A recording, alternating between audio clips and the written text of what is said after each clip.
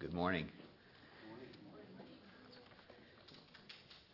Good to see everybody this morning. Would you please turn in your Bibles to Hebrews chapter 13. Hebrews chapter 13. We're going to put our tent pegs down in Hebrews chapter 13, 1 through 5. I'm going to read Hebrews chapter 13, verses 1 through 6, just to get the whole paragraph in there, but we're really going to take a close look at verses 1 through 5 of Hebrews 13. Follow along with me as I read. Let brotherly love continue. Do not neglect to show hospitality to strangers, for thereby some have entertained angels unawares. Remember those who are in prison as though in prison with them, and those who are mistreated, since you also are in the body. Let marriage be held in honor among all, and let the marriage bed be undefiled, for God will judge the sexually immoral and adulterous. Keep your life free from the love of money, and be content with what you have, for he has said, I will never leave you nor forsake you. So we can confidently say, the Lord is my helper, I will not fear. What can man do to me? Let's go to the Lord in prayer, please. Lord, as we consider this wonderful passage from your word, open our eyes to see wonderful things from it. Lord, through my weakness, show your strength. Apply the message to our hearts and to our lives day by day. We pray it in Jesus' precious name. Amen. I'd like the focus of our message this morning to be this: be content with what you have, for he has said, I will never leave you nor forsake you. There are 5 commands in these opening verses of Hebrews 13. And the ability to carry out those 5 commands is made possible by being content with what we have, because he will never leave us or forsake us. Now, if you happen to be looking at a New American Standard Bible, you'll notice that last part of verse 5 is in all caps. That means that particular passage of Scripture is a reference, is a quotation from the Old Testament. And so we want to look back at that. So we put our tent pegs down right here, but we're going to go for a hike. We're going to go for a fairly long hike. We're going to go back to Deuteronomy chapter 31. If you will turn back to Deuteronomy 31. The children of Israel have been wandering in the desert for 40 years, and they're now preparing to enter into the land that God has promised them. Moses, their leader, will not be allowed to go in because of his personal disobedience to God's command. But he is allowed to give a final charge to the people of God before he dies, and before the people go into the land of promise under the leadership of Moses' successor, Joshua. So Moses is going to give a final charge to the people here in Deuteronomy 31. And in verse 6, Moses says, be strong and courageous. Do not be afraid or tremble at them, your enemies, for the Lord your God, is the one who goes with you. He will not fail you or forsake you. And then Moses is going to turn from the people of God to the one leading them, to Joshua. And in verse 8, he says to Joshua, and the Lord is the one who goes ahead of you. He will be with you. He will not fail you or forsake you. Do not fear or be dismayed.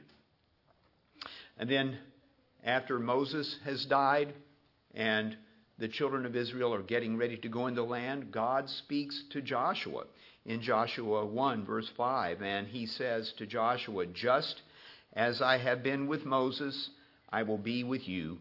I will not fail you or forsake you." The truth that God will not fail or forsake his people in their times of greatest need has been precious to God's people for millennia. So it is with the writer of Hebrews, who is encouraging, exhorting, instilling with confidence those to whom he is writing, Jewish believers in the Lord Jesus Christ.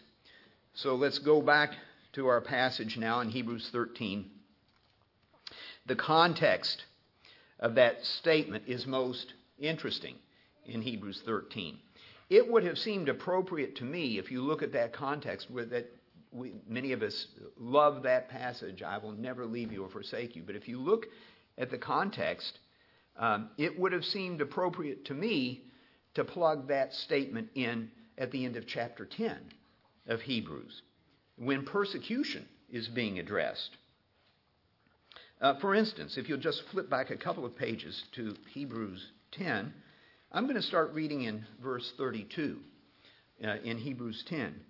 "But remember the former days when, after being enlightened, you endured a great conflict of suffering, partly by being made a public spectacle through reproaches and tribulations, and partly by becoming sharers with those who were so treated. For you showed sympathy to the prisoners and accepted joyfully the seizure of your property, knowing that you have for yourselves a better possession and an abiding one. Therefore, do not throw away your confidence, which has a great reward." And then what if he had plugged in, "For he has said, I will never leave you or forsake you." Now, it seems to you and me that might have been a good place for it. But the writer of Hebrews, writing under the inspiration of the Holy Spirit, instead, in that passage, encouraged them to endure to the coming of the Lord.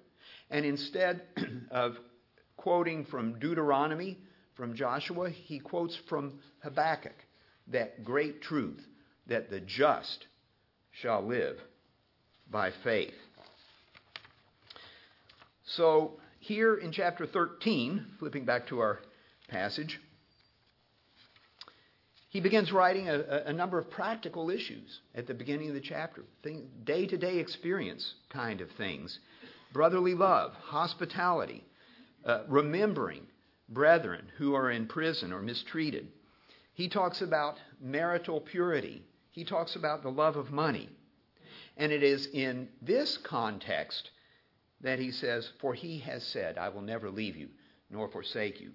But I think the most important phrase in that paragraph is also in verse 5, when he says, "And be content with such as you have." So let's look at the implications of this almighty, compassionate, omniscient Father God never leaving us or forsaking us, and thereby causing us to be content with what we have. Now, I'm going to start here in verse 5 where this phrase is, and we're going to work backwards to show how this principle of contentment, because he will never leave us or forsake us, applies to each of these commands. So here we are. "Let your character be free from the love of money, being content with what you have. For he himself has said, I'll never desert you, I will never leave you, nor will I ever forsake you." What if I am in dire financial straits? What if food prices, electricity prices, car repair prices, or just the general cost of living is skyrocketing, but my salary is not? Be content with what you have, because he has said, I'll never leave you or forsake you. Verse 5 begins with, "Let your character be free from the love of money." So, do I not plan for retirement? How much is too much to think about money? For that matter, does it present a bad example for the leadership at this church to appeal for money from the pulpit or in an email? What does it look like to have character that is free from the love of money? We're going to talk more about that later, but not right now. I want us to go back to verse 4. Let marriage be held in honor among all, and let the marriage bed be undefiled, for fornicators and adulterers God will judge. What about marital honor and purity? Wives, is your husband a different man now than the one you married? Are you not getting the support at home that you think you need? Maybe the devil is whispering the lie in your ear. I didn't sign up for this. Is it a temptation to covet someone else's husband? You know, coveting is the opposite of contentment. Be content with what you have, for he has said, I, God, will never leave you or forsake you. He who created your husband, who created you, who created your marriage, will never leave you or forsake you. There's not a man among us who has never had problems with his eyes going where they shouldn't go. Some have more problems than others. You married men, be content with what you have, for he has said, I will never leave you or forsake you. You may say, I don't have a wife, I don't have a husband. Be content with what you have, for he has said, I will never leave you or forsake you. I was thinking of Matthew chapter 19, where the Pharisees are trying to trap the Lord Jesus in a question about divorce.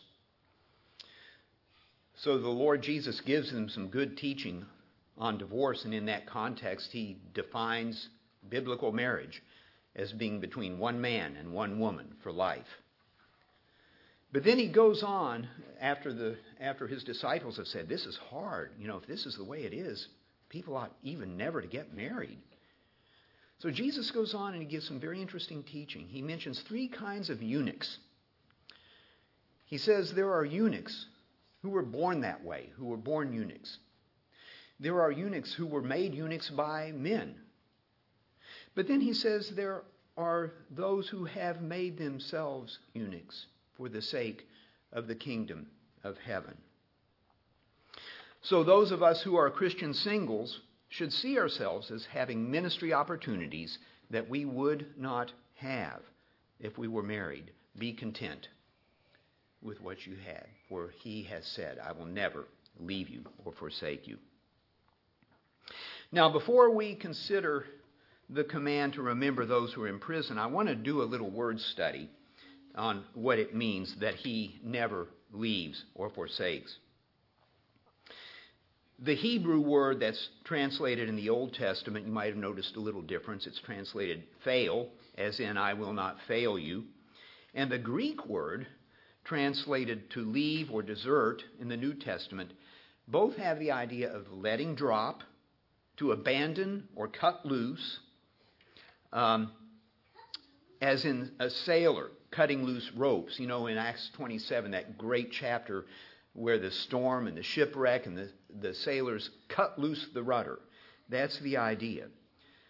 So when he says he will never leave us, he is saying that he will, as the song says, hold us fast. The word for forsake in both Hebrew and Greek is a little more straightforward, meaning simply to abandon, neglect, or depart from. Isaiah uses this word in a number of passages, including Isaiah 54, where it is said that Israel is the wife of God. And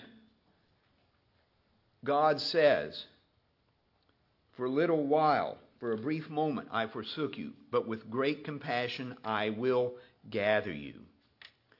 But to us under the new covenant, He will never forsake. He will never leave us. Now let's look at verse 3 in our passage.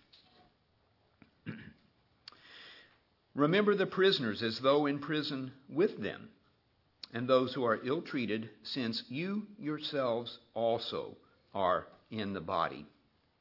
How are we to think of our brothers and sisters who are persecuted for righteousness' sake? I think of those who have been broken, whose lives have been reduced to the level of mere survival. I think that they have learned this secret of contentment far better than most of the rest of us. This is often true even of unbelievers, people who have never trusted the Lord Jesus Christ. I remember a highly respected, world-renowned piano professor at West Virginia University when I was a student there. He was a Latvian Jew who had survived the Nazi concentration camps. And he made the remark, "You can survive anything but a bullet in the head." He realized that every day that he didn't have a bullet in his head was a good day. To that extent, he was content. But now think of the believer in the Lord Jesus Christ who is persecuted for righteousness' sake. Jesus must be the very air that brother or sister breathes. We are to remember them, to encourage them, to pray for them, but I think also to remind us to be content with what you have, for He has said, "I will never leave you or forsake you." I believe that this command to remember our persecuted brethren is particularly powerful in terms of contentment, because we are to remember our brethren in prison as if we were in prison with them. What must that be like? A dank, hot, fetid prison cell for the cause of Christ. Physical, psychological torture. I can feel the chains digging into my flesh. I can hear the footsteps of my torturer coming down the hall. A fist in my face, a lash on my back. If only I promise to never preach the gospel again. If only I promise never to name the name of Christ again. That's all I need to do. That's it. I don't have to really mean it. And I can be released from this. If only I will go back to my previous religion. And then I can be released. But I'm not there. I'm here. I'm here with you. With my brothers and sisters in Christ. I'm here in safety, where I can concentrate on worshiping Him without persecution. This is beyond contentment. This is active gratefulness. It's a thankfulness that should motivate me to act on their behalf.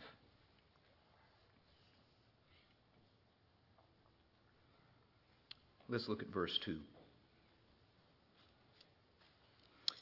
"Do not neglect to show hospitality to strangers, for by this some have entertained angels without knowing it."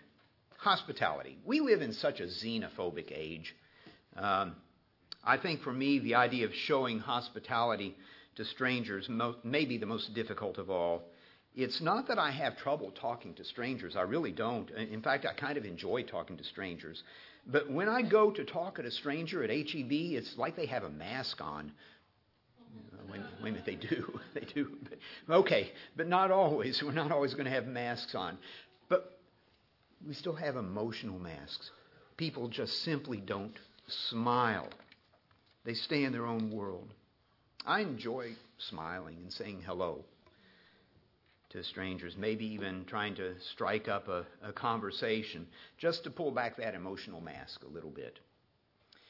I was in HEB a couple of weeks ago. I was walking down the aisle and a lady was coming toward me and she made eye contact with me and she said, "I hope you have a wonderful day." But wow, that didn't cost her anything and it just kind of lifted me up. We should be people that do things like that.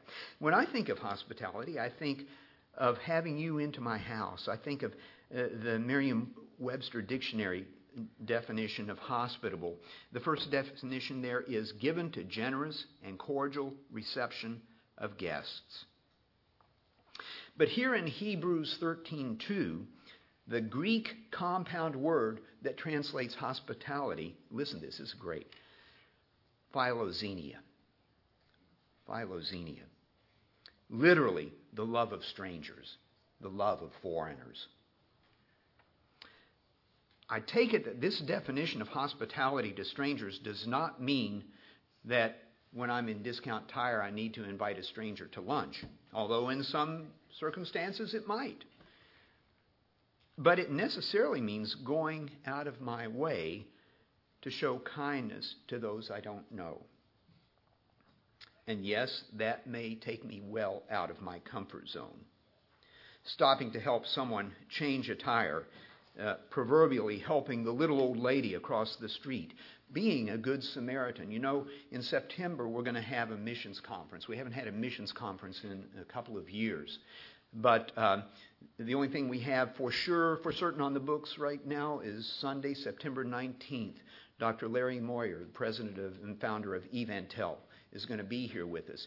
And our whole Sunday schedule is going to be flipped. It's going to be all crazy messed up, but you all need to be here. So mark September 19th on your schedule. It sounds like I'm digressing, but I'm not, because it involves the love of strangers. The readers of Hebrews would have thought back to Genesis 18, with Abraham entertaining angels without knowing it. He practiced Middle Eastern hospitality, an old man running and hustling around in the middle of what was likely a very hot day to be generous to his guests. We won't go to that passage now, but I commend it to you for personal study. It's a great applications. We must understand that the heart attitude of Abraham in showing hospitality showed that he was content and generous with what he had, that it was consistent with Abraham's faith in the Jehovah who would never leave or forsake him. And the introductory verse to this epilogue, this last chapter in Hebrews, simply says, "Let brotherly love continue, let love of the brethren continue. Let it remain," though it's a really active idea. The attitude at the end of chapter 12 of Hebrews is one of gratitude to God because of the stability we have in the new covenant. And in light of that, we are to let brotherly love continue. Now, I said earlier that we'd get back to this idea of having character that was free of the love of money, and I want us to look at that. I want us to look back at verse 5 and see as foundational the warning to be free from the love of money, being content with what we have, and the promise that he will never leave or forsake us. John Piper, in his book, Faith in Future Grace, points out that this and other scriptures seem to imply that all sin is tied to the love of money. Well, that seems a little bit of a broad brush stroke to me, but I think it's worth considering. What is it about the love of money that produces sin? Or perhaps a better way of saying it is this: the same values and heart attitudes that produce the love of money produce sin. And what might those heart attitudes be? A reliance on our own resources. The writer of Hebrews may have said, do not rely on your own resources, but be content with what you have. For example, if I go out to dinner with someone and I've offered to pay for the meal and I realize that I left my wallet at home, I'm embarrassed. I'm not content to let someone else pay for my meal. For I think that I should be relying on my own resources. But trusting that God will never leave me or forsake me lets me know that God will work through this. Perhaps my pride is wounded. I look foolish. I'm humbled. I look like I'm irresponsible or weak. The truth is that God's doing something in my life.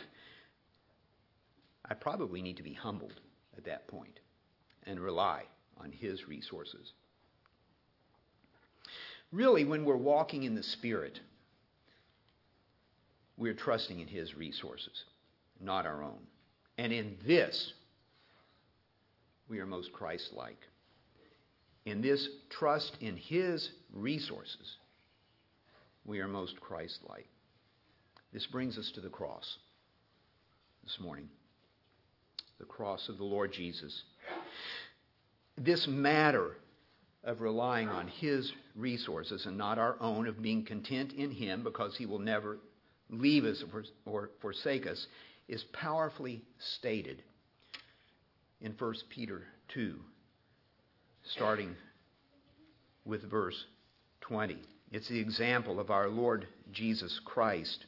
So if you'll just turn with me to 1 Peter chapter 2, and I'm going to start reading in verse 20, and I'm going to read to the end of the chapter.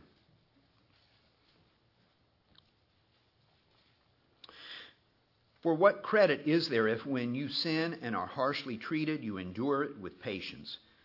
But if when you do what is right and suffer for it, you patiently endure it, this finds favor with God.